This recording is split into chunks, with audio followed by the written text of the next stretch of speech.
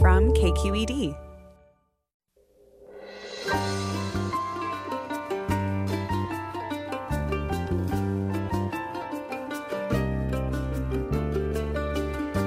I'm Michael Krasny. Coming up next on Forum, in his State of the City address late last month, Stockton Mayor Michael Tubbs said that despite being hard hit by the coronavirus pandemic, the city's budget is healthy and that there will be no cuts to services. The city's youngest and first black mayor has prioritized addressing poverty in the community, including a guaranteed income program that was recently extended through next year. We'll get the mayor's take on the defund the police movement and what Stockton is doing to address police violence. And with San Joaquin County now on a state watch list for falling behind in efforts to curb the spread of the virus, we'll ask how the city is coping. That's all next, after this news.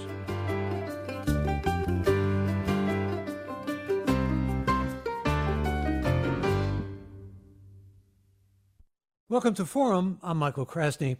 Stockton Mayor Michael Tubbs made headlines in early 2019 when the city began giving $500 each month to 125 randomly selected individuals. The mayor has said that the trial program, which was recently extended through next year, is an important tool to help residents overcome poverty and disastrous events. As San Joaquin County sees the highest number of hospitalizations since the pandemic began, we'll hear how Stockton is faring, and we'll also get the mayor's thoughts on how to combat police brutality. And welcome, Mayor Michael Tubbs. Good to have you with us. Thanks so much for having me. Pleased to have you. I'd like to begin by talking about the whole situation with police in Stockton. And I speak about this in a broad sense because I know that under your leadership and working with Eric Jones, who is the police chief, and has a deserved reputation for being progressive, it brings up the whole question again of whether there should be defunding. But first, let's talk about what you've done in Stockton and what's been moved forward on the progressive side in terms of, well, meeting community needs. Yeah, well, and first of all, thank you for this important conversation.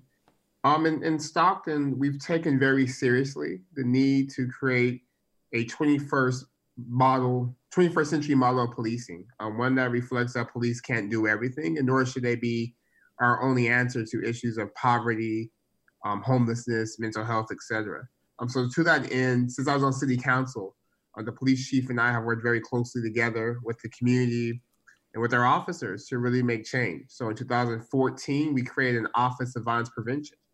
And through that office, we've pioneered or have led our ceasefire of violence response efforts. In addition to that, I brought the Advanced Peace, the gun violence reduction program to Stockton. And both these programs treat gun violence as a public health crisis and doesn't respond to young men who are victims and perpetrators of violent crime just with cops and just with jails. But we respond to them with a different sort of first responders in terms of opportunity, in terms of cognitive behavioral therapy, in terms of case management. And we've seen this approach has led to a 40% reduction in gun and homicides and 30% reduction in gun violence from the number in 2017 and what's been our average. In addition to that, Stockton's been part of the National Trust Initiative since 2015. Working to create better police-community relations. So to that end, our police chief has held use of force listening sessions where he has sat down with anyone who's wanted to meet with him who has ever had use of force incident with Stockton PD.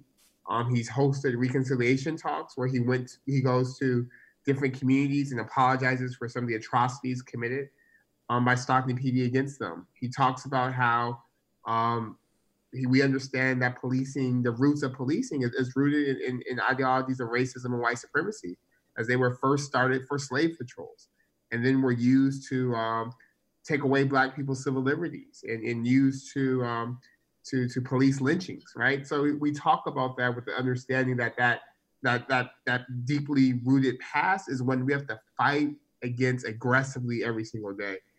For the last several years, all of our officers have been part of procedural justice training and implicit bias training. That's not one time and ongoing.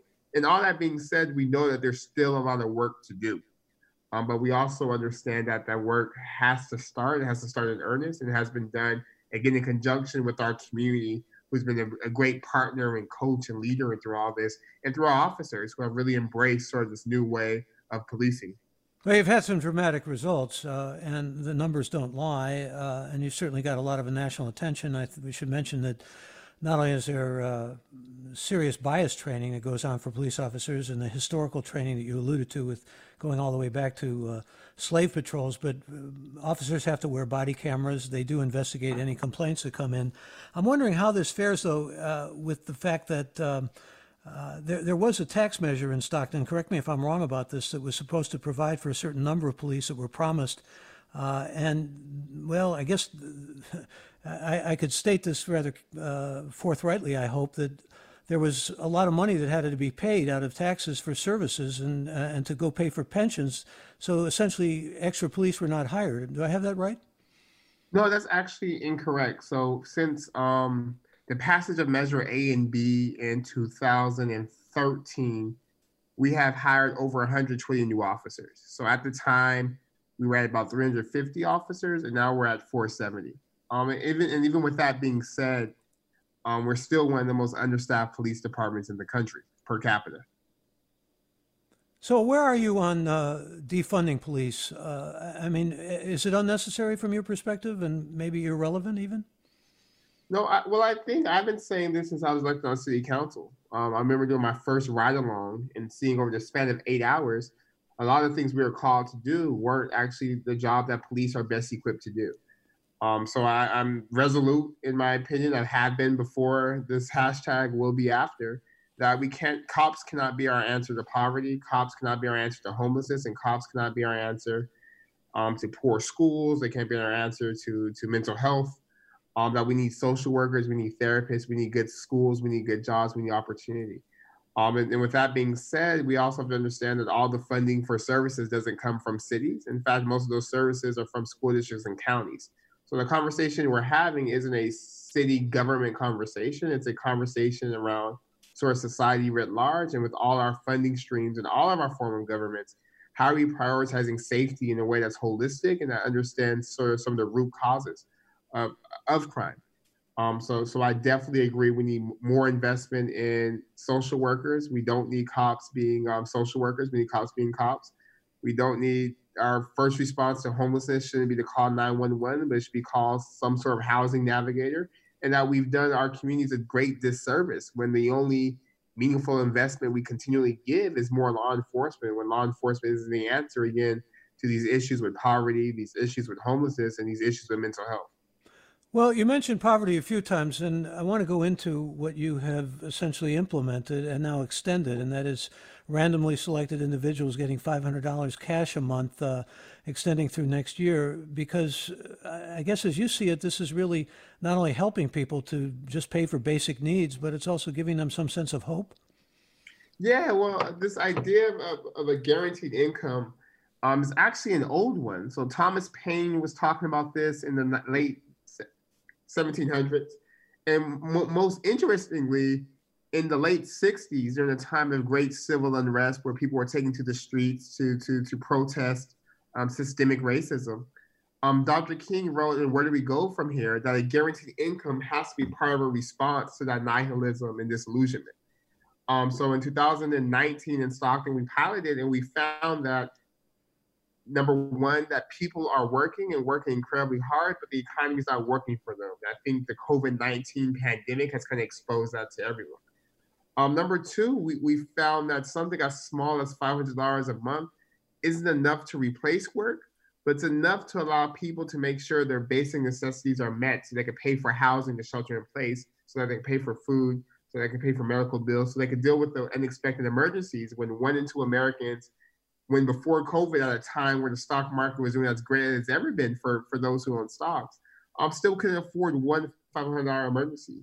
And we've also found that people spend money the way you and I spend money. That this notion that folks are going to spend, that folks are struggling because they don't know how to manage money isn't true. The truth is the fact that folks struggle financially because they don't have money to manage. So what this does is it gives people at least a possibility of, well, giving themselves some way of surviving in many cases. I think that's what we're talking about, aren't we?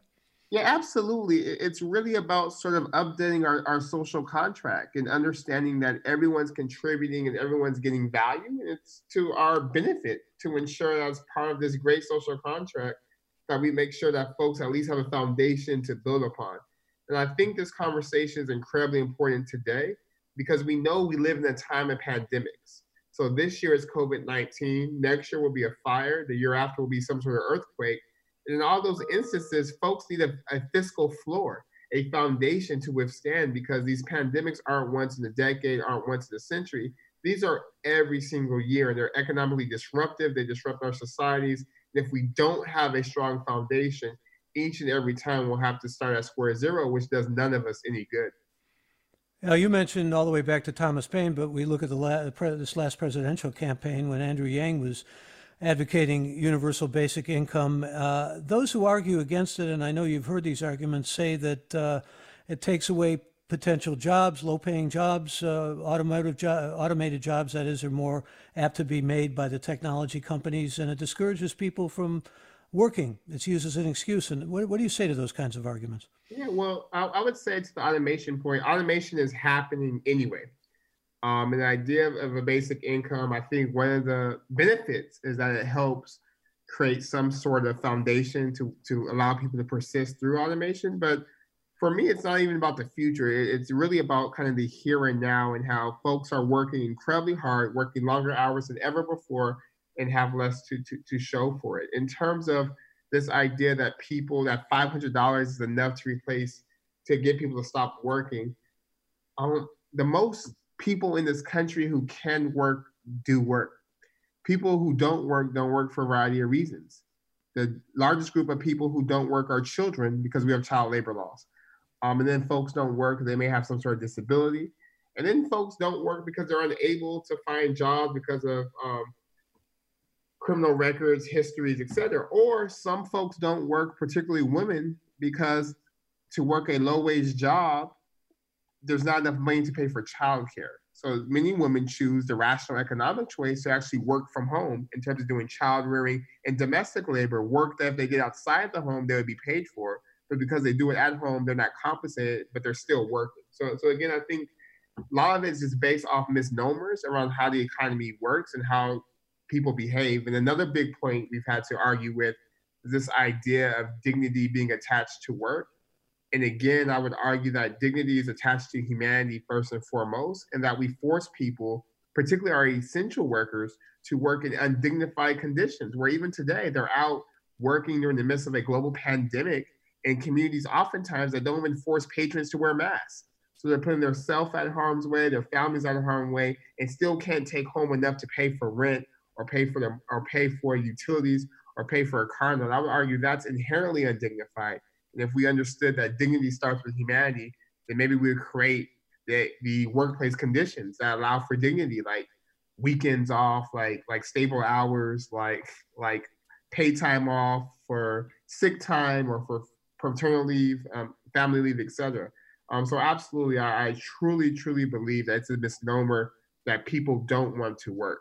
People do want to work. People are working and contributing in a variety of ways, but work isn't paying, particularly for those of us who are deemed essential workers, and particularly for people of color in this country. What have you been able to determine, though, Mayor Tubbs, in terms of metrics on how this money has been spent?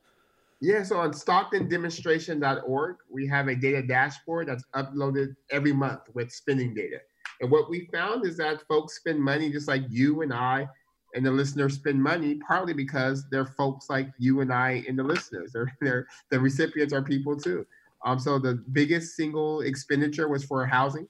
The single biggest expenditure was for food.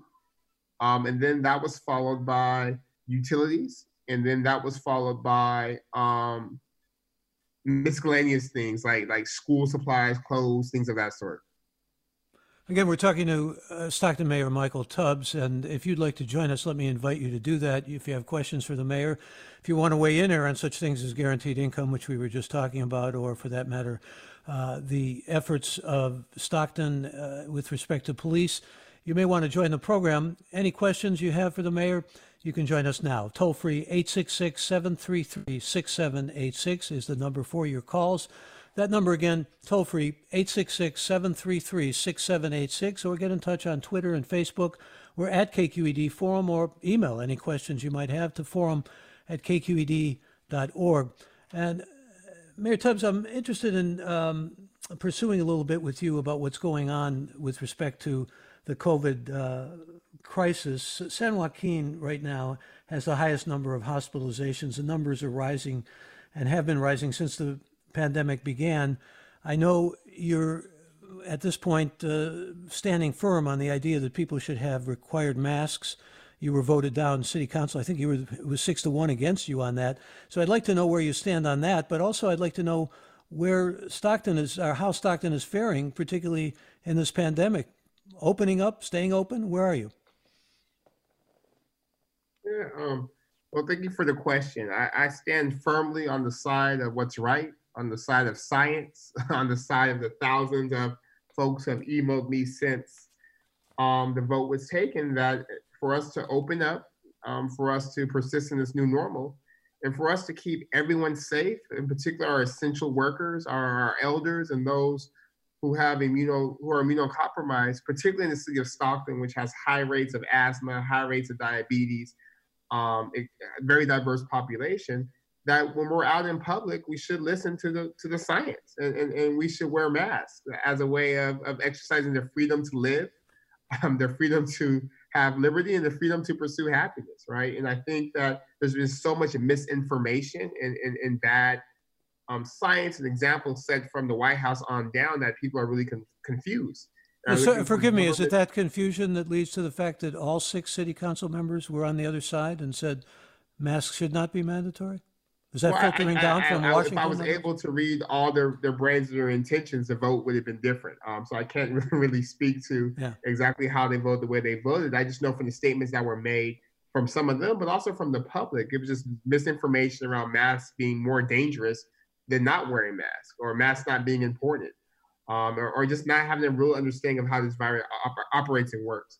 In terms of the city, because we're in the city, the county actually has a decision-making power, and they set the floor. So our public health officer has decided to proceed with moving through phase 3.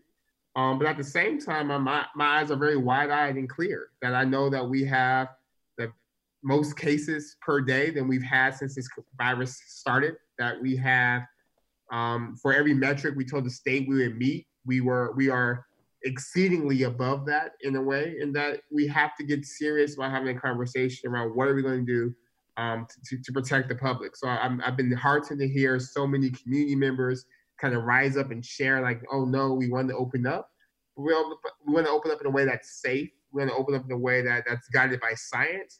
We want to open up in a way that allows us to kind of create this new normal. So absolutely, that vote was shocking and disappointing.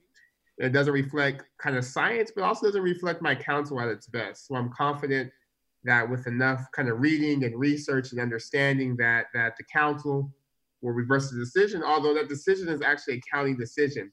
It has to be made by the public health officer, who has said publicly that she won't make that determination because she's worried about getting possible death threats, as she's seen other public health directors get throughout the state. Well, I don't want to necessarily get into the weeds here, but I was reading some of the concerns that city council members had, and one of them had to do with the ability to enforce the masks, but also infringing personal freedoms, as you could well understand. I suppose many people feel that way about masks, but also there was some concern expressed about calling 911 call centers. It would be an unnecessary burden. It would be unprecedented in terms of that kind of problem. And well, there are other issues, such as more of a county problem maybe than a city problem. But these are the arguments that were given. As far as you're concerned, from what I'm hearing, the science dictates this and should dictate this entirely, the science and the safety of the people. Those other concerns may be real concerns, but they're peripheral to that. Well, I'm not sure. I'm not convinced they're real concerns, because those same concerns would have been true with the stay-at-home order we implemented, or the same concerns could be true of any ordinance, like as a lawmaking body. Like, that's like a concern that happens anytime we make a ruling or an ordinance around these are the rules, right? So for that to be a concern, I just don't find that to be terribly convincing, particularly because in the past 3 months we've made kind of rules and regulations that we're trusting people to do, because again, this is about public health. So law enforcement, the conversation we had earlier, I don't want cops policing mask wearing. This is not a crime issue. It's a public health issue. And I think what I'm hearing from the public is that we need to signal how serious it is, and also give small business owners the protection to kind of make these rules and say, well, no, we're complying with what the city government said. Because in this moment, it's easy to pontificate, it's easy to kick the ball down the road, but what this moment really demands is leadership and clarity around like what is needed to be done.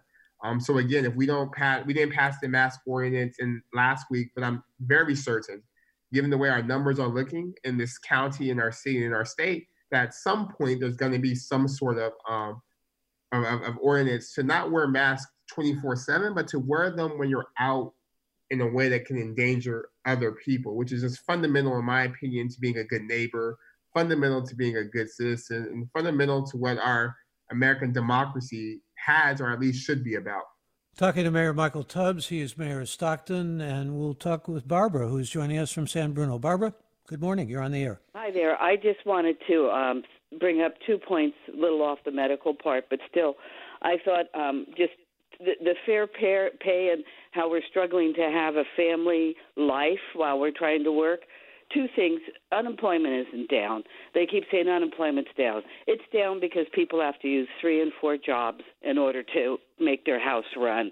And the second thing is I think companies don't really care about what the employee's life is like. They only care that their investors are happy and that they're keeping them putting money into the company. But they don't share any of that with the employees. And I think those are 2 of the big things that have really affected our American life. All right, Barbara, I appreciate your comments. You want to respond to her comments? Mayor Tubbs. 100%. I agree wholeheartedly in that the fact that I don't think in any civilized society people should have to work 3 or 4 jobs, work themselves to death, and still not be able to pay basic necessities at the end of the month. And I think that's part of the motivation, because so many people in my community, that's their lived experience, is why I've been open to experimenting and trying new ideas to really reward people for the work they're doing, but also allowing people the time to be a human, to enjoy their lives and to spend time with their families. We're talking again with Stockton Mayor Michael Tubbs, and we do invite you to join us. If you have questions for the mayor, or if you'd like to weigh in here on some of the things we've been talking about and simply join the conversation, you can join us now toll free at 866-733-6786. The number again for your calls, 866-733-6786, or get in touch on Twitter and Facebook. We're at KQED Forum, or email any questions you might have to forum@kqed.org. Coming right up on a break here, Amanda wants to know, were people who did receive the funds, we're talking about the $500 extra, also tracked as a control group to evaluate changes and similarities between outcomes of the 2 groups? Quick response from you, Mayor, before we go to our break here on that.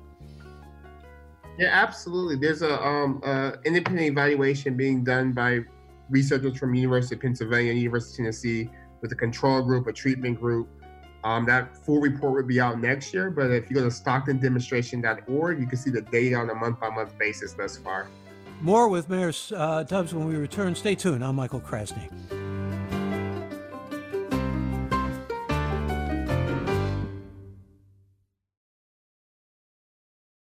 This is Forum. Our guest this hour is Stockton Mayor Michael Tubbs, and we're talking with him about a range of things. He's taken really strong positions, which have actually received a good deal of national attention in terms of guaranteed income, also in terms of police behavior and responding to police brutality and concerns that many now have about the actions of police, and also questions about what to do with requiring masks and different kinds of issues and different kinds of policies in this time of pandemic. I want to ask you about one other thing before we bring our more listeners into this, and time permitting, Michael Tubbs, I'd also like to ask you about the Stockton economy, because as many people know, Stockton did declare bankruptcy, and it looks like things are pretty good now, at least in some respects. I mean, you've certainly brought violent crime down, and no layoffs, no cuts. The budget seems to be in good shape, although there's a lot of pension money, and time permitting, I'd like to talk about that. But I want to bring up something else that's pretty controversial, and before we get more callers involved in that, and that is your position on reparations for African Americans. I know when Governor Newsom visited Stockton, he said he would consider a study that was done. Shirley Weber, Assemblywoman Shirley Weber of San Diego, has put forth a bill, and essentially it has to do with political reparations. California Legislative's Black Caucus has highlighted this as a priority. You behind it? As the Golden State opportunity for all on the side of resistance, I absolutely agree with the governor that we have to have a serious discussion, particularly in this time of civil unrest when the entire nation is out. In every city, there's protests and people speaking about the need to elevate human dignity for all people, to set up Black Lives Matter, and to really make good on the promise of our democracy. So I definitely agree with the governor's position and the position of the Congressional Black Caucus that we have to begin in earnest studying and figuring out and following where the conclusions may lead. Would you be in favor, I guess is a good way to frame it here, reparations to be paid, and what kind of reparations, if you are in favor, to African Americans? Yeah. No, I think it's a great question. And again, I would say I think that before getting to the conclusion, I'm not an expert in sort of the reparations that have been paid historically to other groups in this country, although I know they have been made. So I would definitely think the first step to get to that answer would be sort of what the Congressional Black Caucus and the governor are proposing, which is to seriously look and discuss and talk about with a wide group of stakeholders and historians and figure out sort of what's owed, what's due, and how to do it. So I'm definitely supportive of that step. I'll be hesitant to prescribe a conclusion so early in the process, but the process definitely has to start, and we have to follow those conclusions to their logical end. Again, if our listeners want to weigh in here, if you have questions for the mayor, toll free 866-733-6786 is the number for your calls, and you can also join us on Twitter and Facebook. We're at KQED Forum, or email any questions you might have to forum@kqed.org. And here's a question from Lawrence, who says, the idea of a guaranteed stipend intrigues me.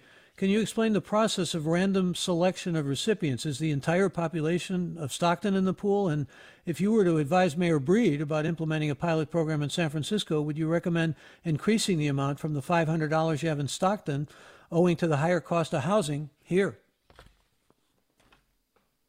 Yeah, so essentially we had two researchers come up with our research design. And what we decided was we wanted it to be as universal as possible. So we took sort of census data.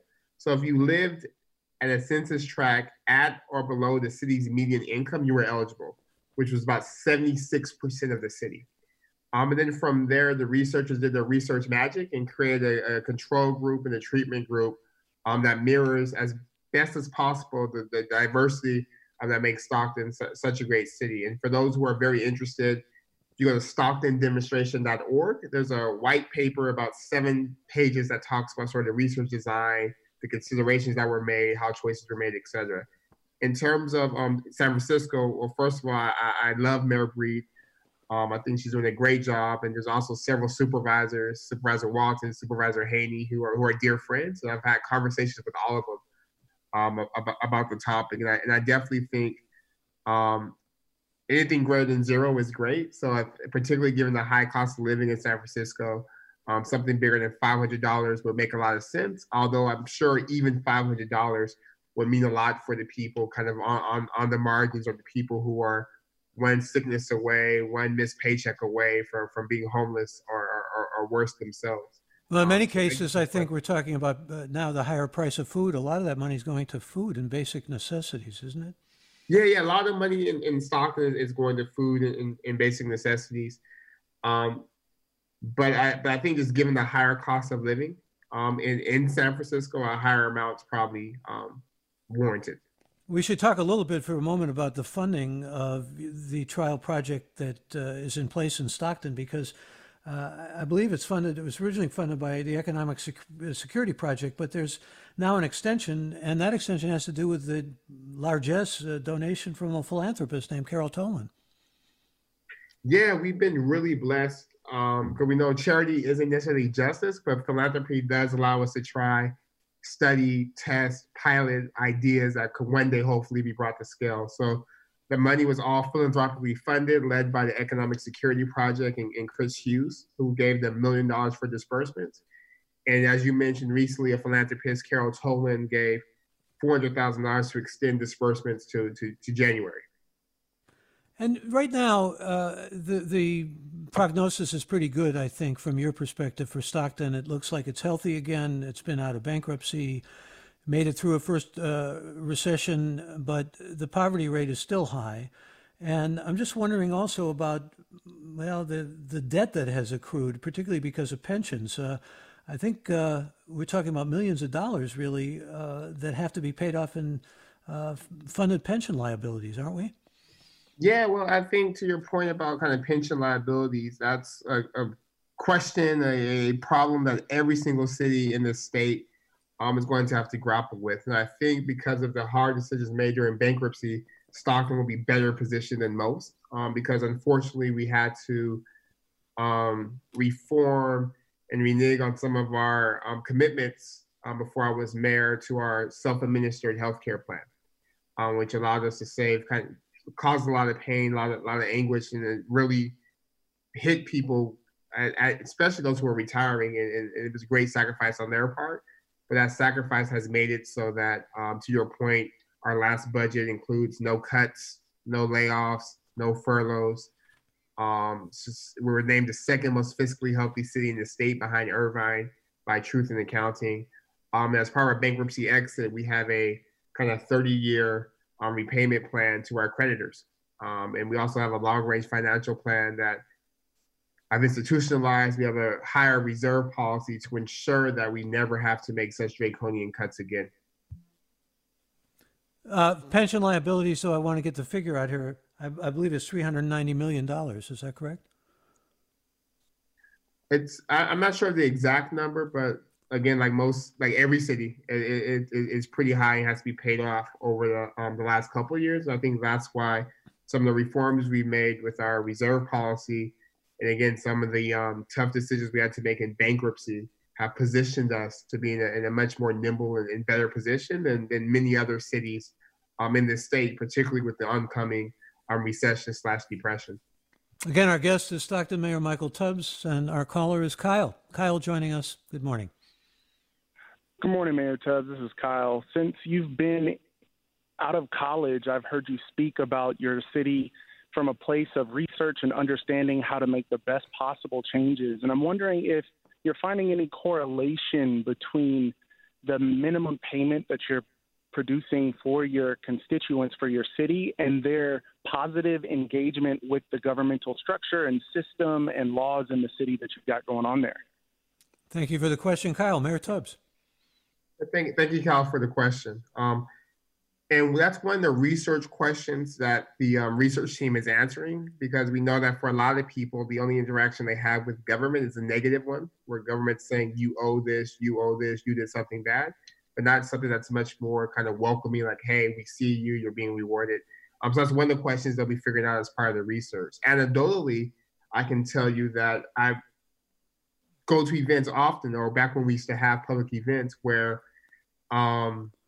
people will come up to me and say, hey, Mayor Tubbs, I'm part of the Basic Income Demonstration. And they would be volunteering at a food bank, or attending the State of the City speech, or engaging in city government, or engaging just in the community in ways that they haven't before. So that wasn't something I had thought about going in, but it does seem to make sense that it kind of leads to feelings of positive feelings and belonging with kind of society and government, which would spur things like volunteerism and contributing to the community. Or it also gives people more time to do those things. So they're able to go to PTA meetings, they're able to go to city council meetings. But it's a pleasant surprise every time when someone says, hey, I'm in the basic income program at some sort of city event or volunteering somewhere.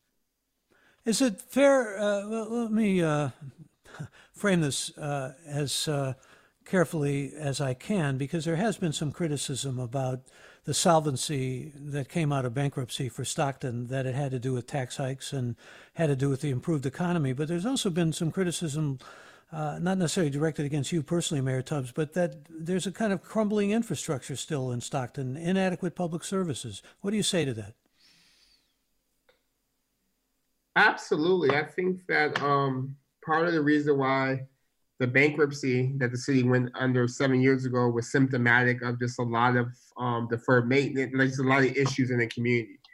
So in the past 3.5 years as mayor, we've been working incredibly hard to correct those, but understand that there will always be more work to do. So we just talked about our capital improvement plan during the budget session. We have a strategy using general fund dollars, state dollars, federal dollars to begin addressing some of those concerns, but definitely there's potholes we have to address. There's cracked sidewalks. There's trees we have to plant. There's deferred maintenance on buildings that we've been ready to catch up on. And that's why a big part of our work is also expanding our tax base, so we have the revenue needed to address those very serious concerns. But yeah, no, Stockton's not Disneyland. We've made significant improvements, but we have a long way to go, and we're very sober-minded and clear about the amount of work we have to do. Here's a question from a tweet from John along these lines. He says, please ask the mayor why we should trust his ideas. Stockton hired a flawed city manager who knowingly doubled taxes for emergency medical services, then put the city in twice the financial trouble when it was struck down and had to be repaid. I honestly have no idea what or who John is talking about, but I'm very confident in our city manager, Harry Black, the former city manager of Cincinnati, who is heralded across the nation as one of the most forward-thinking, progressive, and best city managers.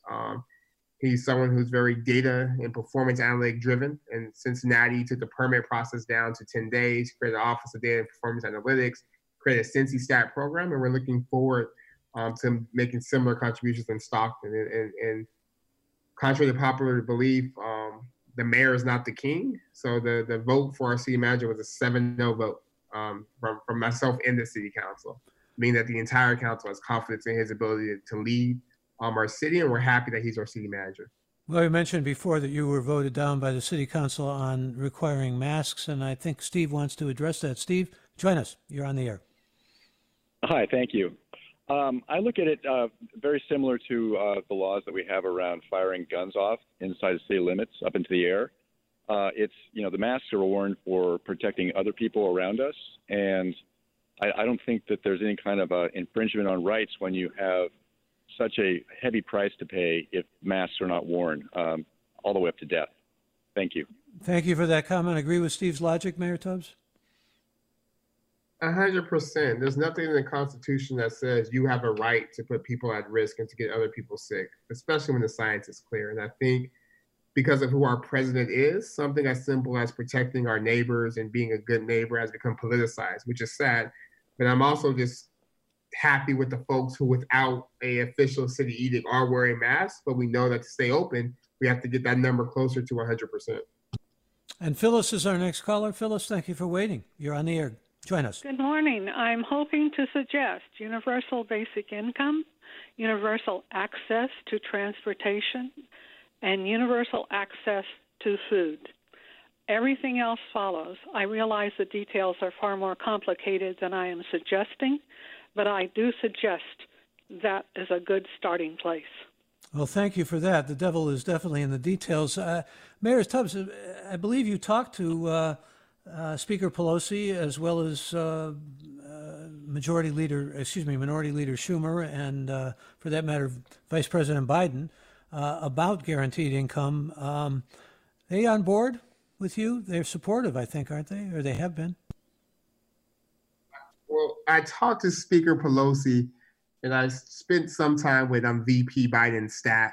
And from Speaker Pelosi, I heard sort of, particularly during this COVID-19 time, that the caucus was going to seriously evaluate and look at all proposals to help people, including kind of monthly cash disbursements, because there's a bunch of bills from her colleagues in the House, Ro Khanna, California Congressman, Senator Harris, our amazing senator, and others. And I know she said on TV that she'd be interested in exploring the idea. I'm not sure she's there yet, because I guess some of the economists are saying, well, paycheck protection may be a better way to go, et cetera.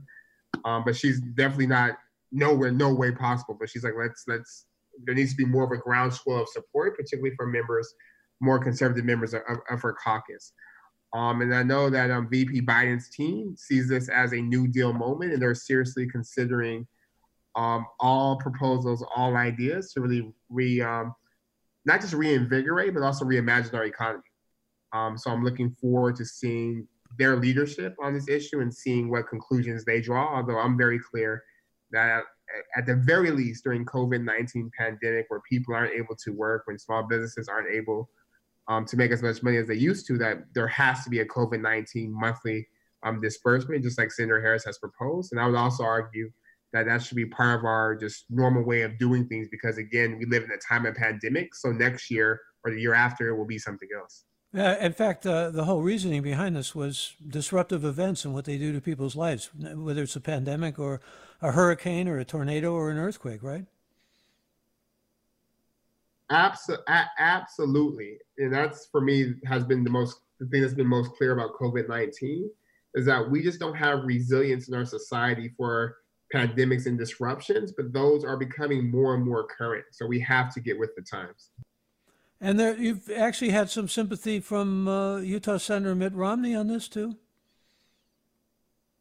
Yeah, people like Senator Mitt Romney was saying we need to do something. And even, the Republican caucus passed $1,200 in one-time money, which is a great start. But I think the same courage and belief in billionaires and corporations and private jet companies and Roof Steakhouse and the Lakers to receive COVID-19 relief funding is the same level of belief and leadership we need to make sure that everyday regular people, the true folks that make our country great, the true people who power our economy, are given what they need to persist during this time.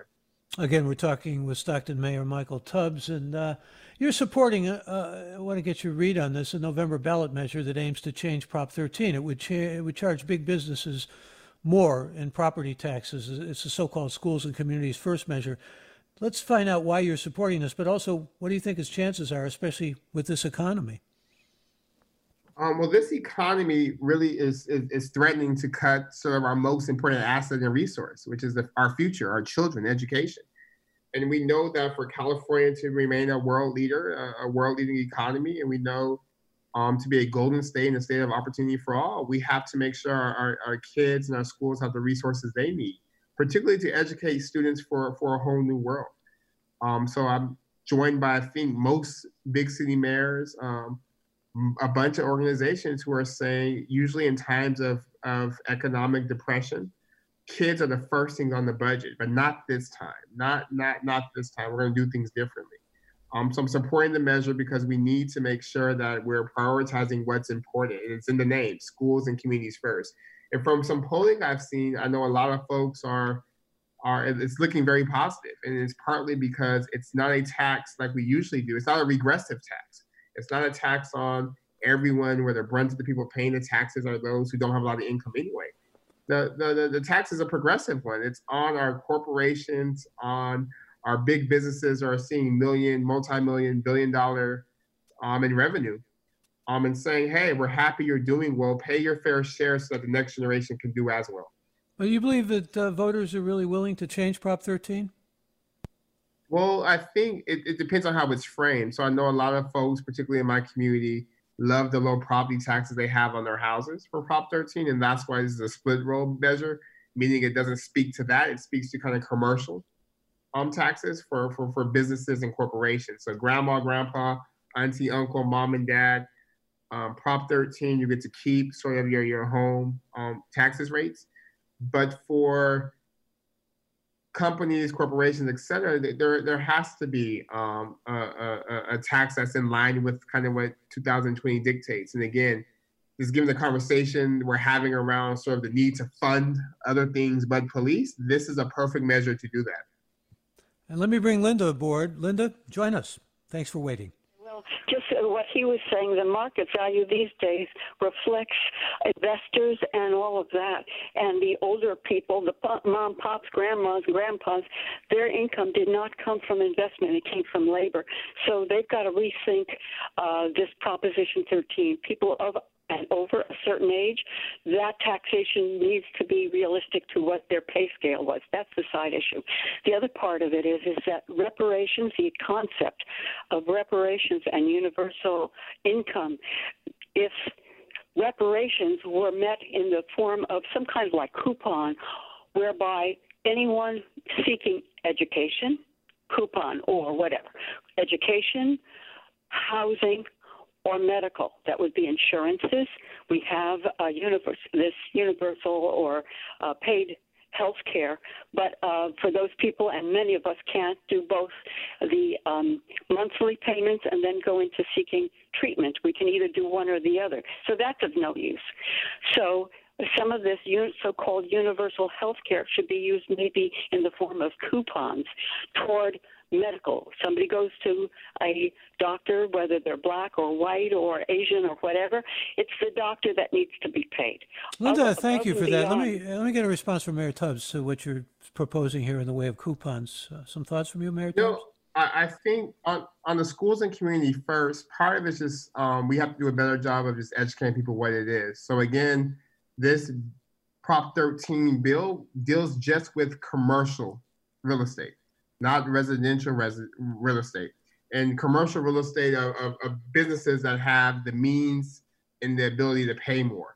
It closes commercial property tax loopholes that corporations and wealthy investors use to avoid paying their fair share of property taxes, which is not talking about kind of grandma, grandpa, mom and pop and their residential properties. This is commercial for those big businesses, corporations, and wealthy folks. And B, I think to her ideas, that's why what the governor and the Black Caucus are proposing makes a lot of sense, because everyone has an opinion, and none of those opinions are yet informed because we haven't done the work to really figure out what's the best way to do it. So I definitely agree. We have to have a conversation, get input from everyone, and figure out the way forward if that's what the findings of said study about the feasibility of reparations leads us. Let me thank Linda for the call. And I wanted to ask you, if I could, Mayor Tubbs, about the bankruptcy again, and just what kind of, you were talking about being just right behind Irvine in terms of stability now, or fiscal stability. And there's been a lot of move toward fiscal transparency. But what did it do for creditors? Bill Bergman of Truth in Accounting, who directs research for them, said it cleared the decks. But what's the standing now with creditors for Stockton? Yeah, I think it's been very frustrating, to be frank, because while our employees had their health care benefit taken away, our creditors are still going to be paid 92 cents on the dollar. Meaning they took an 8 cents per dollar haircut, which is not bad, considering that we had declared bankruptcy, we had to slash city services, we laid off cops and firefighters, et cetera. So our creditors are getting, based off the ruling of the bankruptcy mediator and judge, they're getting 92 cents on the dollar, and that's part of our 30-year sort of repayment plan that we're operating under in this post-bankruptcy sort of Stockton budget.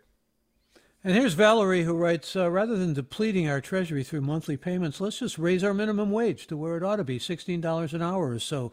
This instantly doubles the income for people who are working minimum wage jobs, and the money is paid by those who are benefiting from this labor. Also, Mayor Tubbs, I'd like to get your response to that, but we haven't talked about homelessness, and I want to get to that because in December, it was announced that the Stockton region was getting $12 million after getting approved for more funding from a state-created fund to combat the homeless crisis. How's that money being spent? And then we can talk more about minimum wage. Yeah, so we actually next month, we're approving our community response to homelessness strategic plan, which speaks to sort of Stockton, but also San Joaquin counties and our continuum of care strategy for addressing homelessness. The biggest thing is we're definitely taking seriously the need to create more permanent supportive housing. We need 621 permanent supportive housing units to end chronic homelessness, and I'm motivated by the end of my second term to get that done, which would be about 125 new permanent supportive units a year. So to do that, we want to leverage what the governor's done with Project Roomkey and acquire as many kind of hotel, motel as possible and convert them to permanent supportive housing and then give them to community-based organizations to run. As permanent supportive housing, we also have to extend our shelter capacity and create navigation centers and low barrier shelters where folks can go with their pets. We have to increase our outreach capacity, so we're building relationships with those in our encampments. And we also have to build more affordable housing and do more things for rental assistance, eviction prevention work, et cetera, because we know the best way to end homelessness, besides housing first, is to ensure our residents don't become homeless in the first place. So I'm super excited because for 2.5 years, I've had people yelling at me about homelessness with no resources to address it.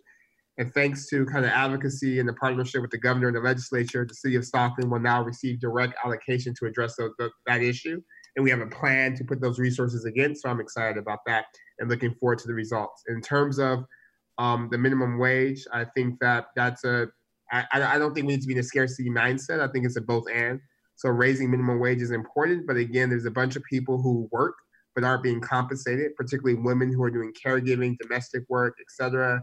Artists, students, there's a bunch of people who aren't able to work because of disabilities, et cetera. And I think they deserve a form of income as well. So minimum wage increase is definitely needed. And that's what any just and humane society would do. But in addition to that, I think there has to be some sort of income floor for everyone, because your ability to make basic necessities shouldn't be predicated on whether you fit a narrow definition of work, particularly because, again, we know that a bunch of people, particularly women, decide to do caregiving, domestic labor, which is someone who spends time with my son every day. That's harder work than this interview, or any of the things I have to do as mayor. And you don't want to replace your guaranteed income program because it's been extended. Just in response to that last comment as well, Michael Tubbs, so good to have you with us. Thank you so much for being with us. Anytime. Thanks for having me. That's Michael Tubbs, Mayor of Stockton, California. We're here with you Monday through Friday, and we hope that you will let us know what you think about what you hear on this program. You can do that by emailing us, forum@kqed.org, and for all of us at KQED Public Radio, I'm Michael Krasny.